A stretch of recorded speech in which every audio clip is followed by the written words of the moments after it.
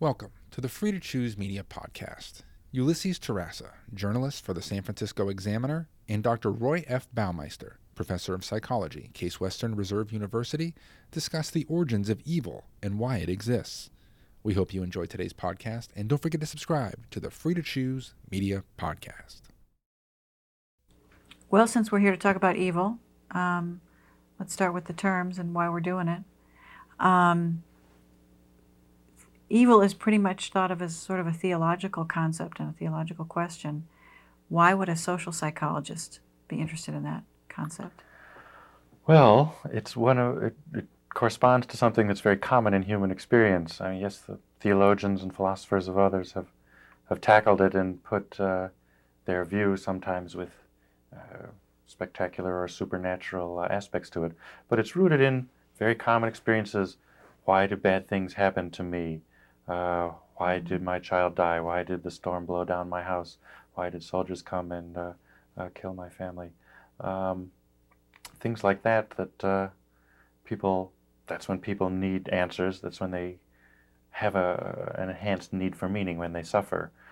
So when bad things happen, people look for a bad cause, and that's where the idea of evil originates. And the idea seems to have popped up in all cultures, or in the majority of them, and certainly in widely different ones, in fairly similar shape as to what it means by evil. It's harming other people without any good reason, often for the fun of it, out of malice. So there's something, to me, that says there's something fairly universal in human experience in terms of the suffering and the desire to explain suffering. And that's where social psychology comes in the course of normal experience. What are these general principles that we respond to? So for me, in the question of what is evil, I'm not trying to write a discourse on the nature of Satan or anything like that. I want to understand it in psychological terms. What is the cause of violence and cruelty? What makes people do things that other people see as evil? Well, that brings up what kinds of people do evil things or violent things or harmful things to people. What's the kind of person that we're talking about? Is it, a lot of people seem to think it's, or say that people with low self-esteem are the kind of people that do harmful or bad things in society. What's your view? Well, you've certainly articulated a big thing I've struggled with. The low self-esteem view is widely repeated in psychology and through the general culture. How it originated, I wasn't able to track down, and how it got sustained is an even bigger mystery to me, because I can make out no evidence in support of it at all. I've gone through hundreds of studies of everything from rapists in prison to international terrorists, and evidence that any of these people had low self-esteem is almost completely lacking.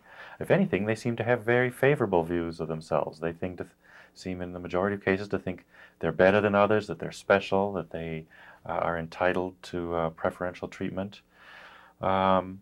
So I grappled long and hard with the low self-esteem view, and I've become convinced that it's completely wrong. Now, this is just one aspect of your question of what kind of people perform violent and cruel and evil acts. But to me, what the evidence shows is that it's an egotism. It's a threatened egotism.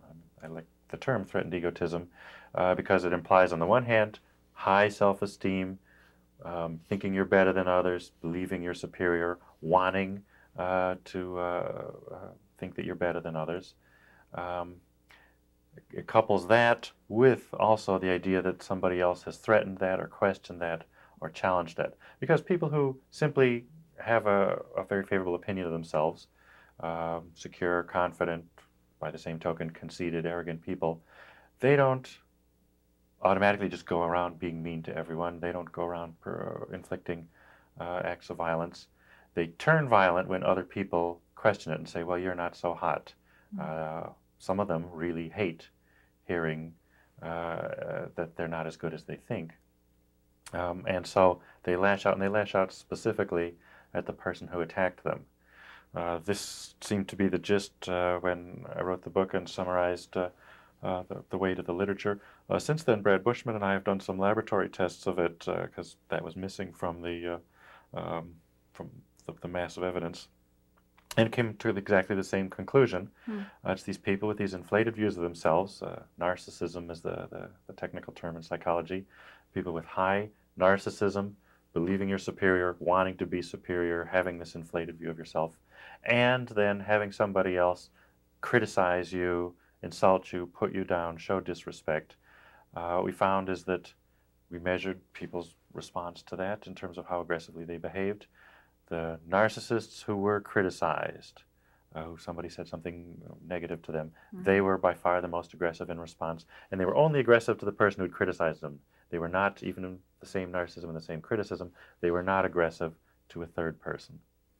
So, again, the threatened egotism view, this belief that you're better than others, coupled with somebody questioning that. And again, it goes against the conventional wisdom, but what I tell people often is to think back to the obnoxious, malicious, cruel, exploitative people that you have known personally. Did they have low self-esteem? And most people, when they think of a particular one, then this general view of low self-esteem say, no, that was a really conceited such and such. He thought he was better than the rest of us, and he or she, but violence is more male, he especially tended to turn nasty when someone criticized him or challenged him or questioned him or threatened that view. So it's sort of bursting the bubble of self-love that makes these people turn nasty. That's then one key answer, one type of person who tends to perform this sort of act. That's the most common. And I don't want to say either that high self-esteem in general is conducive to violence. High self-esteem is a mixed category. There are several different kinds of people. Some people who are just sort of comfortably secure in their achievements and almost impervious to what the world thinks. Well, they're not violent, and why should they be? They're sort of floating through life on a cloud of their own wonderfulness. What's to get upset about? But there are other people who have the same belief that they're great, but they rely on getting constant validation from others, or their self-esteem does fluctuate a little bit in response to events. And those are the ones who are really invested in believing they're superior, but it is vulnerable. Other people can question it or challenge it. And those are the ones who turn most violent and aggressive and nasty. People with low self-esteem tend to fall in between those extremes. So this is the majority of people you find are in this unstable self-esteem region? That's the largest group. Are there other people? Are there other types among violent perpetrators? Yes. Yeah. That's because when we're talking about evil, I think also about just raw, unmitigated, pleasure-seeking evil. Sadism, things like that. Is that a myth? Is sadism really not that? Is it not pleasurable to see other people suffer, or is it? Well, Ulysses, that's a great challenge too, and that was one thing I spent a long time trying to find out about. Hardly any people say that they are sadistic and they got pleasure from taking people apart. There are a few quotations from serial murderers and so on that say they enjoyed it, but those people may be mentally ill, and we'd consider them exceptional cases. On the other hand, in group perpetrators or large-scale acts of violence, although the people writing their memoirs didn't say they enjoyed it, they usually said it was disgusting and upsetting and so on. They usually say, but there were a couple others I saw who grew to enjoy it over time and seemed to be almost addicted to it and took pleasure in tormenting the victims and so on. There are too many reports like that to ignore. There's also the matter, victims talk about that a lot. It's in your perception of evil, especially when people are doing things to you, that's something they all feature, or they place a lot of emphasis on it. They were laughing while they were beating us and shooting us, and they enjoyed it, and they made games out of it, and so on. The victims feature that. It's part of our myth of evil, our prototype of somebody who enjoys it. Going back even at least to Christian ideas of Satan, who just did evil for the fun of it and got a kick out of it. But there is some foundation, I think, in reality. On the other hand, it's clear that when people first perform acts of violence, it's usually very upsetting to them, and not even necessarily in a moral sense. It's just sort of physically disgusting. All the guards who took part in, say, the massacres in World War II of civilians and innocent people, the Jews, the people who took part in the communist purges and so on. A lot of them talk about how distressing and sort of at a gut level, that they had to vomit and they had nightmares and anxiety attacks. It's extremely upsetting. And even today in our country, when policemen first shoot somebody on the job in the line of duty, there are policies now that you want to get that person into counseling because a fair number of them will have fairly upset reactions. And you're doing your job, you're supposed to, you're protecting other people, and yet it's still upsetting to inflict harm on another human being. Putting these all together, I sort of came up with the conclusion that there is such a thing as sadism, but it's a small minority of the acts of evil and violence, and it's a case of something that you gradually have to learn. In psychology, we have something called the opponent process theory. A psychologist named Solomon developed some years ago. In thinking about things like addiction, it's based on homeostasis. The body tends to keep a stable condition, and the psyche does too. So, if you run up a flight of stairs, your heart starts beating faster. Well, it doesn't go on beating faster for the rest of your life. It calms down again. Yeah. So what he says is that the body has all these opposing mechanisms. One speeds up your heart when you're running up the flight of stairs. Another then kicks in and slows it down afterwards to get it back to its baseline. And he says over time, if you run up and down stairs every day, over time, the first process that speeds it up will seem to get weaker, and you run upstairs every day. After a while, your heart won't beat as hard from it as the first time you do it.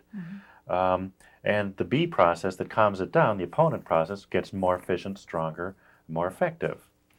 With drug addiction, you get the first strong reaction, the high, and then afterwards, you don't stay high for the rest of your life. Your body, in response, brings a real downer in response, a hangover, a depression. People feel bad when they're coming off it, which is then why they want to go back and get another dose. The problem that they get caught up in is that over time, the high gets weaker, the hangover, the negative reaction gets stronger, so you need stronger doses, you need more doses, and the lows get worse. Well, violence is kind of the opposite, because the initial reaction is the negative one, and so you do something that makes you upset or disgusted, but you're not going to have that awful feeling for the rest of your life, so that there will be a positive, pleasant experience that will recover from that. I suppose you can make the example to bungee jumping or hang gliding or something, where fear of falling is one of the most basic fears that we have. It's scary, it's bad, and yet the backwash is this euphoric pleasure that you get from it, and over time, as you continue to do these jumps, the fear gets weaker, whereas the response, the backwash, the opponent process, the euphoria in that case gets more pleasant. Well, that could be what's going on with cruelty, with inflicting acts of violence on other people. Initially, you have this very upset reaction, and it makes you sick and is gross and disgusting and unpleasant, and your body struggles to get over it and get it back to normal. Over time, the getting back to normal, which is then a euphoric, pleasant sort of thing, that gets stronger, and the initial negative reaction would get easier. So people over time can learn to get pleasure out of that. And whether it's hunting or watching violent movies, they would have analogies to things that would go on in everyday life that many of us may have experienced, where the first time you might see blood on TV, which in our culture would come very early in life, but it still might be upsetting. Over time, that will get less, and the positive response. And so people spend lots of money all the time to watch these violent and upsetting films, because again, the backwash, the opponent process, is positive. That raises the question of why don't most people have this? Well, I think most people could have this reaction, but most people, because of socialization and because of guilt, don't let themselves admit that they enjoyed it or that there was starting to be something pleasant about it. But people with a little bit less of a conscience, a little bit less of saying, I shouldn't be enjoying someone else's suffering, it's okay to torture these people or to kill them or whatever. If that's okay, then they could let themselves essentially be seduced by the opponent process, by the rising pleasure in inflicting harm on others.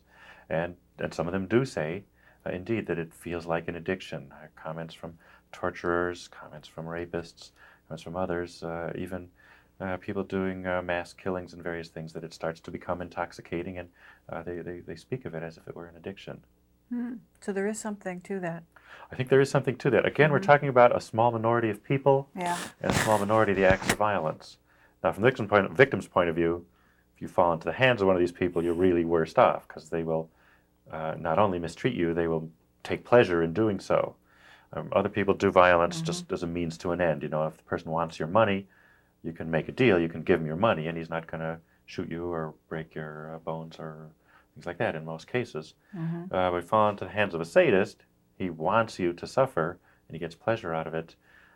So you're much worse off. There's no making a deal in that case. But still, of the major roots of evil, that would be by far the smallest, the responsible for the smallest number of cases. They're much exaggerated in the victim's eyes. If you start, say, watching B movies, the bad guys, usually the main bad guy or the people working for them, there are some sadists who just get pleasure out of inflicting harm. So it is a big part of our image of evil. Yeah. But that's out of proportion to the reality. When you were looking at this question, did you find any genetic or biological basis involved in evil doing, or people who are evil or enjoy evil? Did you ever find anything? Well, that was not the focus of it. There is some biological basis. Now, there's been a quest for genetic markers, genetic patterns that will make people into criminals or violent people. For a while, there was the thing like the XYY chromosome, that having the Y being the male chromosome, that was it. But those things in general have not panned out very well. There have been exciting initial findings that make the news and so on, and then when they do the more extensive follow-up, then it turns not to work. On the other hand, there is one that's worked very well, that's bigger effect than any of those, that's been very consistently found, and that's being male. And it's clearly biological as to whether you're male or female.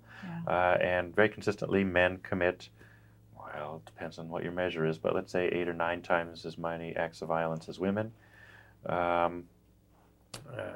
It's no accident that armies throughout the history of the world have mainly been staffed by young men, that troublemakers and people who get into fights and arguments and break things and so on tend to be young men. I don't want to say it doesn't exist in women, it does, but women's violence tends to be more within the family, domestic violence. Women will beat their children and their parents, a small minority of them, and their husbands and so on, but they don't get into fights with strangers.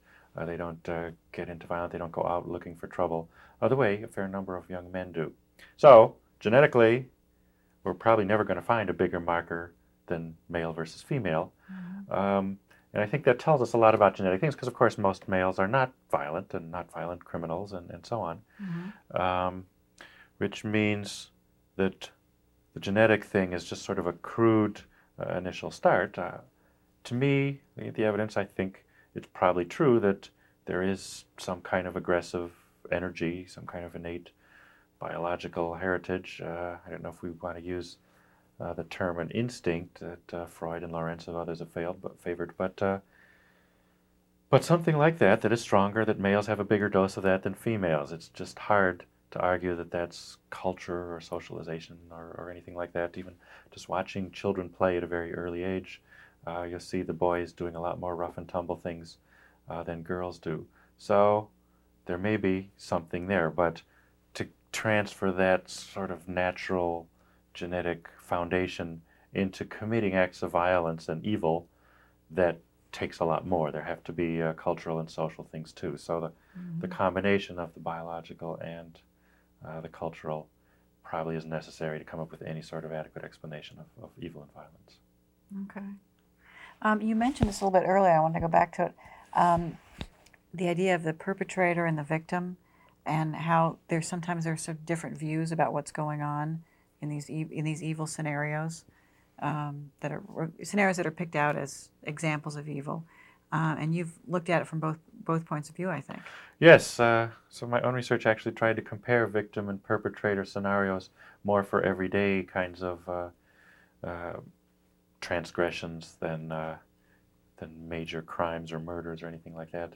But victims and perpetrators do seem to see things in systematically different ways, and that's presents a challenge for anybody who wants to understand evil, because it's defined really by the victim's reaction. Most perpetrators don't see what they're doing as evil. Sometimes they say, well, what I did was a little wrong, or I overreacted, or Yeah. maybe I shouldn't have done that. But they see maybe they got carried away and took a step or two farther than they should. Some of them see what they're doing as perfectly right and justified. Sometimes some of them see what they're doing as positively good. So evil is defined by the victim's reaction. And so the challenge then for the scholar is to take something defined by the victim's perspective, and then you have to distance yourself from the victim and look at the perpetrator's perspective and understand, because the victim view is so biasing. Victims see things in absolute moral categories, that this is totally wrong. Yeah. Victims tend not to see any valid reason. Perpetrators often, sometimes they say, I'm not sure why I did it, but they usually have some explanation for what I was trying to do this, or I meant to do this, or this was my point. Whereas the victim account is, there was no reason for him to do that. You can see this even in traffic, Yeah. Person cut in front of me, there was no reason for him to cut right there. There was all this other room. And, if you ask the other driver, he'd say, well, I was just being evil, and there was a reason. I was concerned there might be something else, or I did this at this time, or perpetrators have explanations. They see things as terms of mix, that maybe what I did was a little wrong, but what the other person, the victim, did, that was a little wrong too, or they provoked me, or I was just responding to it, or I meant this, I was misunderstood. Is this like terrorism? Is kind of falls into this category? Terrorists, yes, they're one of our images of evil, and yet terrorists don't see themselves as terrorists even. They prefer labels of freedom fighter and so on. And they say, yes, I planted the bomb, but there was no other way to get attention to our cause and to let the world know of the injustices that the people I represent have suffered. And so they see it as a kind of last resort of, again, trying to pursue some positive or idealistic goal, admittedly by desperate means, and means that don't really ever work very well. I mean, terrorism has rarely accomplished its ends.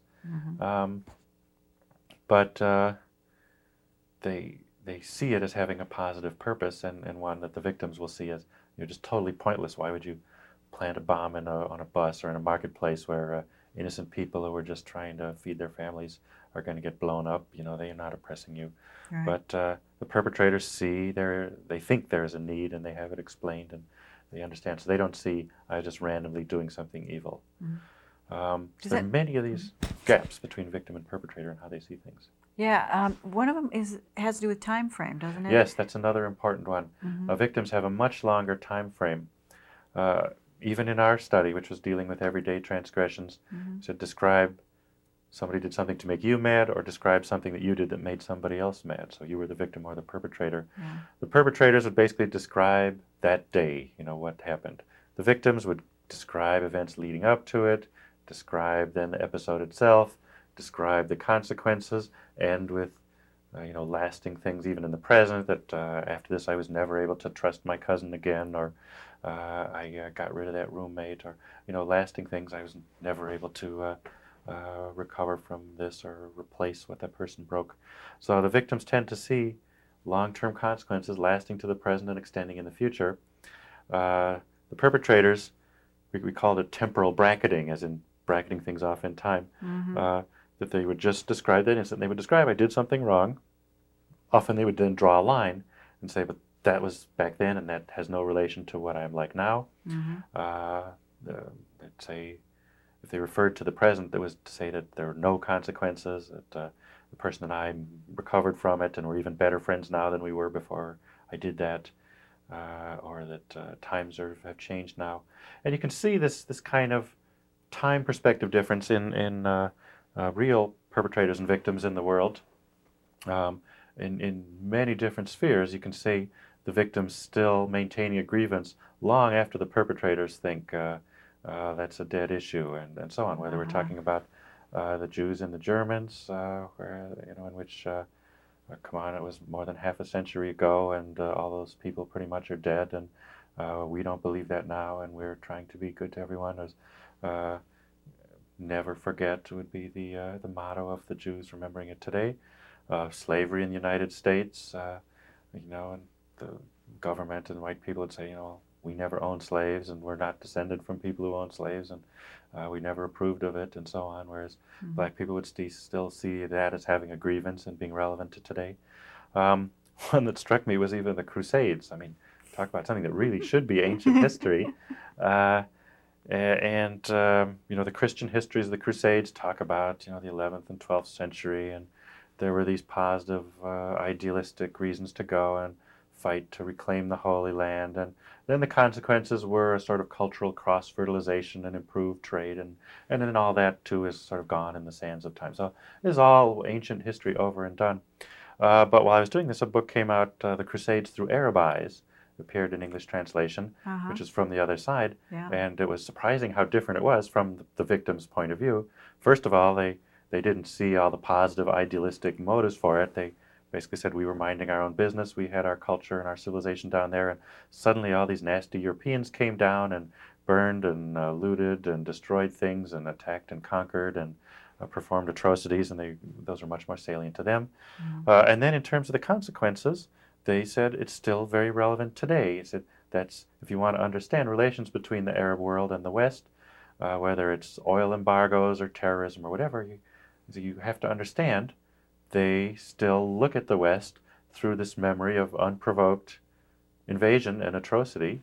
They still think of the European and the Western world as the sorts of people who just come down and do horrible things. And they say, with some justification, it didn't have good consequences for us. The Arab world was having cultural flowering at that point, which very much came to the end in response to it. I mean, historically, to reconstruct exactly what the causes were, sort of my take on it is that the invading Christians were so nasty and brutal that eventually the only way the Arabs could kick them out was to escalate to a comparable level of brutality. And the Mamelukes and the Egyptian rulers who finally wiped out the last vestiges of the Christian stronghold in the Middle East were exceptionally violent and brutal, and that in any case the intellectual and cultural period that had been sort of Renaissance for them came to an end. So they see lasting negative cultural consequences, and they see it as a grievance that's still very relevant to the world today, whereas we would not see that. So again, victims and perpetrators seeing things widely differently. And if you want to understand the perpetrators, you almost have to distance yourself from the victim point of view, because there's such a tendency to feel sorry for the victim and these poor people who suffered. And we should, morally, we have to appreciate what victims suffered to make a moral judgment. But a psychological understanding is somewhat at odds with that. And this is a debate that many people who write about evil struggle with. Is it extensive writings on the Holocaust, for example, to explain it in psychological terms is somehow to trivialize it or to do something they don't want to see done, and that's, again, to lose the moral force of condemnation. And I think that's not just a style of speech, that's quite legitimately true. We need, if we want to understand it, we need to distance ourselves from the victim's point of view. I guess another theme that became increasingly apparent to me there is what I call the magnitude gap. And that's just not just a matter of perception. That's even in reality, the victim loses more than the perpetrator gains. We saw this even in the everyday transgressions that we studied in some of my studies here, but even in much bigger crimes too. I mean, think of rape or murder or serious crimes where people are traumatized for a long time or even their life is ended. What the perpetrator gains is not equal to that. I mean, take a rape or child abuse or something like that. Even if the perpetrator does get a few moments of pleasure out of it, it's quickly gone, whereas the victim will suffer distress and cost for a lasting period of time. Whatever you get out of killing someone cannot possibly add up to what that person loses by being killed. Yeah. It's true even in robbery that the value of the stolen goods are much less to the perpetrator than what the victim loses. I mean, there's the insurance issue and so on, but even there, insurance has to buy you a new one, and so somebody has to come up with money to pay for the whole cost of a new TV, whereas what the guy who broke into your house can sell a used stolen TV for is far less than that. So value is lost. Evil, in a sense, is sort of like a tax that takes part of the value out of the item in the transaction. And So for victims and perpetrators really to resolve this, to come to a common understanding, is going to be almost impossible, or it's going to confront a fairly insurmountable barrier that what the one loses is less than what the other one gains. It's why those feuds are so hard to settle, because each one sees what he suffered as much more than what he did in return. And again, it brings back the moral issue. If you want to understand mass murders, whether Yugoslavia or Rwanda, the great crimes earlier in the century, the purges and the Holocaust, again, what the benefits were to the perpetrators were much smaller. So if we want to understand the psychology of the perpetrators, we have to sort of make the heartbreaking decision to view the victim's suffering as much smaller than it really was to the victim, because that's how the perpetrators see it. Good example in the mass killings, at the end of the day, they don't know, the average guy with the gun or the machete or whatever, you won't know if he's killed 20 or 25 people. Yeah. You just sort of lose count, and it's, you know that you killed, but there's no motive, and one or two, one way or the other. I doubt that you'd feel much differently coming home from a day in the killing fields, whether you killed 22 or 26 people. And yet, of course, to the other four, it's totally different. Yeah. So what it means to the perpetrator is much smaller. And the psychology of the perpetrator, we don't want to condone it, but we want to understand that these things mean a whole lot less. And so when we ask the basic question we start with in understanding evil, why could people do these things? We were always asking it from the victim's perspective, how could you do such a horrible thing? And we sort of have to realize that to the person doing it, it's often not nearly as horrible as it was to the victim, or as it would be to the bystander, who I think naturally empathizes with the victim and sees from the victim's point of view. How could you kill thousands or millions of people? Well, it is horrible when you think of it like that, but they weren't thinking of it like that when they were doing it. It seemed a smaller issue. Yeah. It's such a matter of perspective and where you're sitting on this question of evil. And Yes. it seems very elastic. Is it possible that you and I, in our lives, that we think of as perfectly normal, will be seen by someone else or at some other time as having elements of evil, or us being evildoers, even as we have our seemingly That's a normal good point, and I lives? think so. My colleague Diane Tice brought that up when I was working on it, that future generations, their idea of evil will probably be all of us, because when the oil is gone and the water is polluted and the planet is, even before it's totally gone, just when it's very rare and expensive and clean air and water and good food and energy are hard to come by, they'll say, oh, those pigs in the end of the 20th century, they would just get in their car and drive to the corner to buy a loaf of bread and use up all that energy, that fossil fuel, for thousands of years. They would leave their lights on and their TVs on when they weren't even in the room and just waste energy. They would pollute heedlessly. And so, I mean, you and I, we recycle and we're trying to do some things for the planet, but face it, we're not conserving in a fanatical way. We're not conserving at the rate that at some point future generations will wish that we did.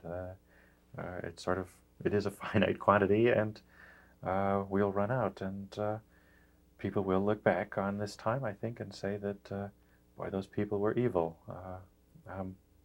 So, yes, it is very much, and even people who believe ourselves to be well-intentioned and decent and so on can be accused of things, and that's it may surprise us to apply that to ourselves, but that is a surprise that afflicts many perpetrators who thought they were fighting for a good cause and so on. Again, looking back, say, on the Stalinist purges, where 20 million or more people were killed.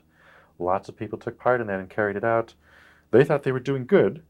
At least they had that faith, and many of them sustained themselves through the difficulty of inflicting harm on their fellow citizens by the belief that this was necessary for our country, for building a good future, for achieving this ideal utopian society, which we now sort of lose sight of, but that's what communism believed in, that everyone was going to be equal, take care of everyone else, You wouldn't even need a government. Mm-hmm. No one would exploit anyone else.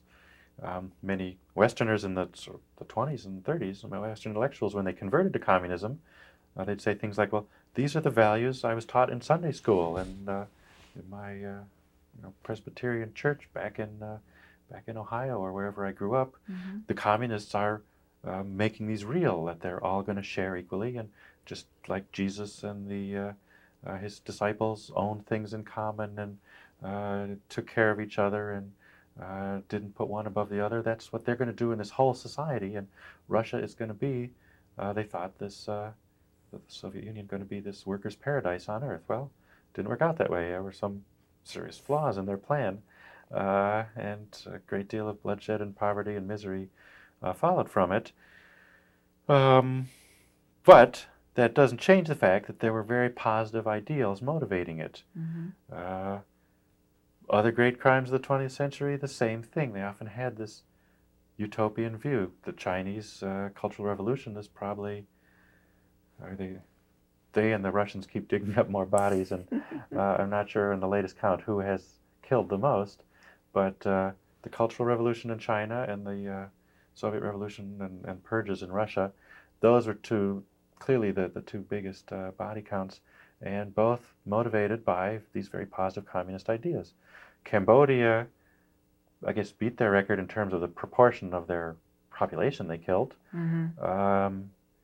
That was just a horrible thing. But again, this utopian vision of wanting to restore the glory of our society, make it self-sufficient, get rid of the foreigners who are exploiting people, make everyone equal, and so on. They had this vision. To us, it looks like a really stupid and warped vision, and what were they thinking? But Mm-hmm. a bunch of kind of sophomore level educated communists who imbibed a lot of rhetoric and lived out in the jungle for a long time. It's not surprising that their view of how to run a modern society would be a little bit warped, and so they ended up perpetrating a great deal of harm. The Nazis too were probably our epitome of our view of evil in the 20th century. They too had this dream of an ideal society where people would be virtuous and good and would take care of each other, and they were very big on family values and small businesses and lots of things we approve of. Mm-hmm. They just thought somehow we have to get rid of the people who will mess up our utopia, and at first that meant kind of shifting them out and stripping them of civil rights, and then it sort of evolved into killing them. But and again, not to undermine the awfulness and the moral total unacceptability of what they did. Our judgment is correct that this is totally evil.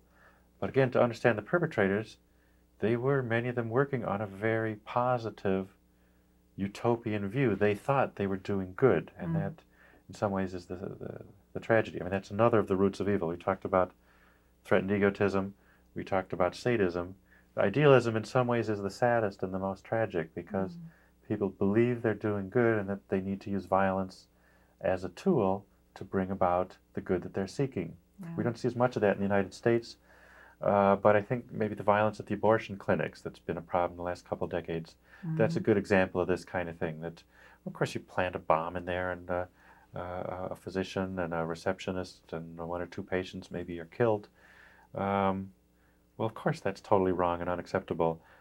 To the mind of the perpetrator who's doing it, though, he sees what's going on there as evil. He sees himself as fighting for good. We need to stop what he sees as the murder of babies, and planting the bomb is the way to do it. And so they end up doing evil, although in their mind it's in the pursuit of good. And that's, the 20th century doesn't have a monopoly of that. We certainly have a bigger body count in the service of that than any other. But that's been throughout the ages, and all the religious wars that have been fought, and people have been tortured and killed and brutalized in the service of religion. Whether you believe in Jesus or not, if he were to show up on the planet today and read through the history books and see all the blood that's been shed in the name, by people who thought they were carrying out his wishes, he would just certainly be horrified. Whether you believe he's man or God, there's no questioning. He would just be shocked and appalled by that. And Christianity has no monopoly on violence either. Other religions have done just as horrible things. So again, people pursuing the good as they see it will do harm, and do enormous amounts of harm there. And again, it's harder to deal with them than somebody who just wants your money. If they think that you're evil and they need to erase you from the planet to make the world a better place, it's hard to make a deal with them. Yeah, I can imagine. Well, given that we talked about some of the roots of evil, what are are there any antidotes, or are there any things that we can keep in mind or try to focus on that might help us keep from some of these evil impulses and situations? Well, yes, I can answer that at several levels. The things we can do at the social level. Let me start, though, at the personal level. Let's describe it. At the personal level, self-control is a big factor. I mean, people have a lot of violent impulses, and that they restrain them with self-control. You describe it this way. You start doing a book like this, and your question is, why is there evil? And you start, even if you look, just say, at laboratory studies in my field in social psychology, the causes start to add up. And seeing violent movies sometimes makes people more aggressive, or being in a room that's hot, or being frustrated. Frustration causes aggression, and things like that. Well, you start to add these up, and you say, well, there should be violence all the time. Who has not seen a violent movie? Who has never been frustrated? Who has never been in a room that was uncomfortably hot? And so you start with why is there evil, and pretty soon you come to, once you have all these answers, you have too many answers, and you say, well, why is there so little evil? Why isn't there more than there is? Why haven't we all killed a dozen people by the time we're middle-aged?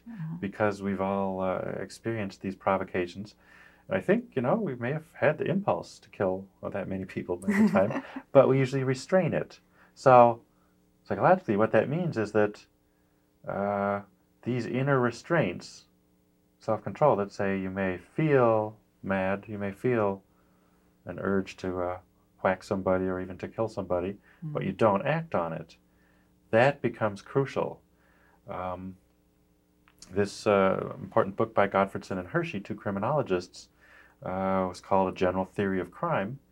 And, of course, any social scientist looks at that and says, well, what is the general theory? Is it frustration, aggression, or is it poverty, or whatever? Their answer was self-control. They argued that what makes criminals criminal is this lack of inner restraints. And they back it up very well, and they point out that criminals, they don't specialize like in the movies where they become an expert cat burglar or something like that. They tend to get arrested multiple times for different crimes. It's just sort of a general impulsive disregard for the rules. Criminals also tend to show bad self-control in legal spheres. They're more likely to smoke. They're more likely to be involved in unplanned pregnancies. They're more likely to have traffic problems and unstable employment histories and things like that. So they sort of show this pervasive pattern of low self-control. Societies that breed high self-control will be more successful at restraining violent impulses. And so in terms of controlling violence, we'd like to eliminate the roots and eliminate the causes and so on, but that's going to be hard. I think in the short run, the best bet is to put your money on restraining them rather than making people somehow be all good and create some sort of person who will never have the impulse to harm someone else. That's going to be awfully hard to achieve. But to say, well, getting mad and feeling like hitting someone, that's part of human nature. What you need to do is be able to restrain yourself and not act on it.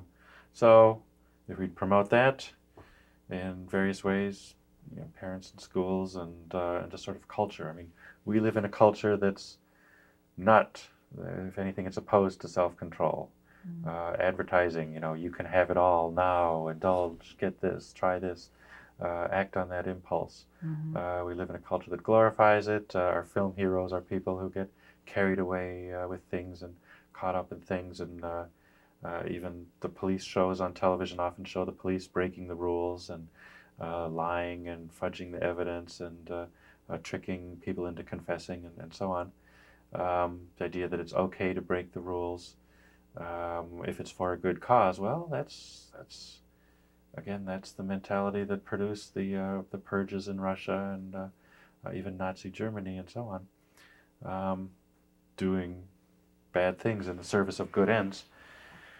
We live in a culture that glorifies that. The family breakdown also, I think, inevitably will take away from self-control in the kids. I shouldn't say inevitably, but as a general pattern.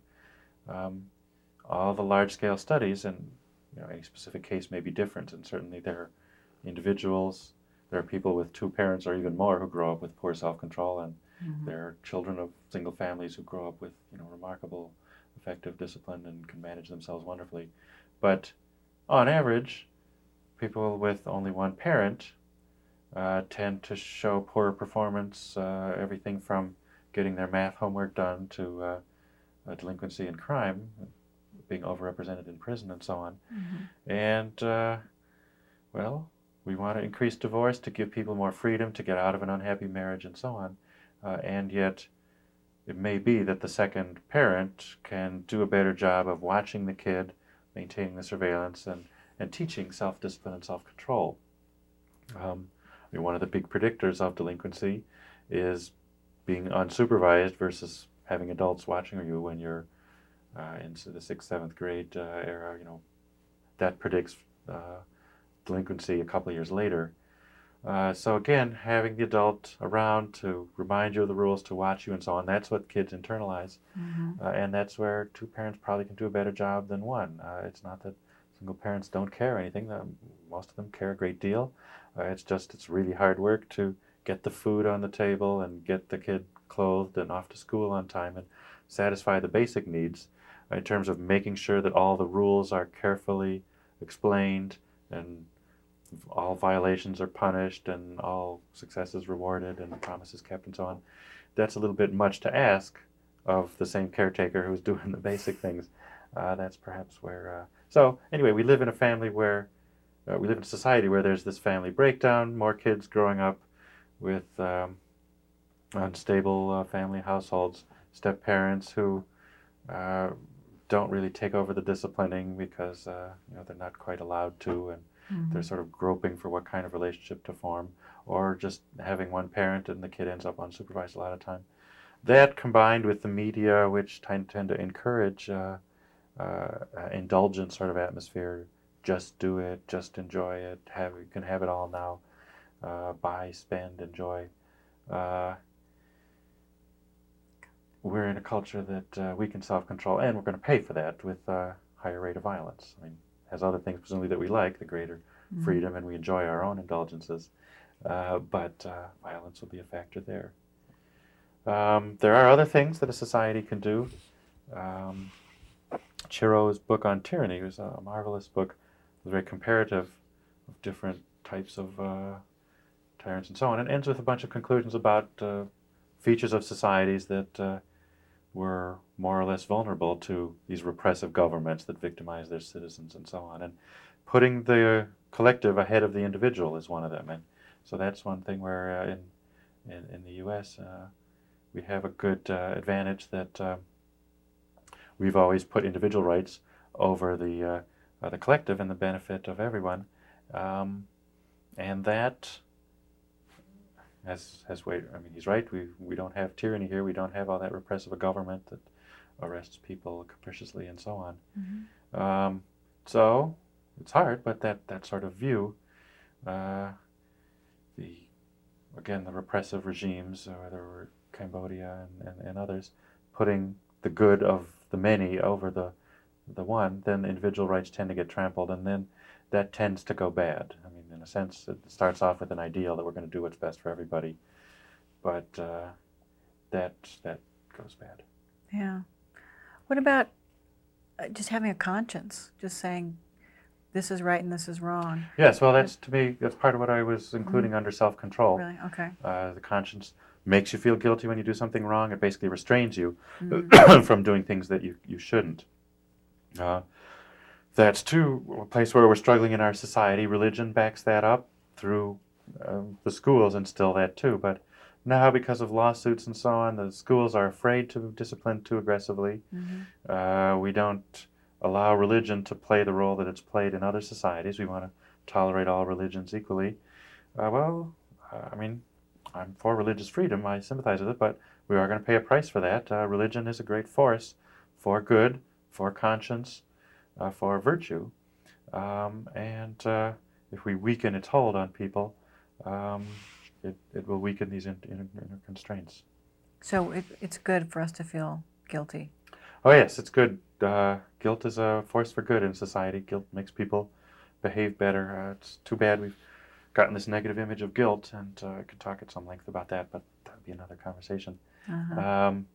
Guilt is misunderstood, but you don't want to have a roommate or an employee or a spouse who has no sense of guilt.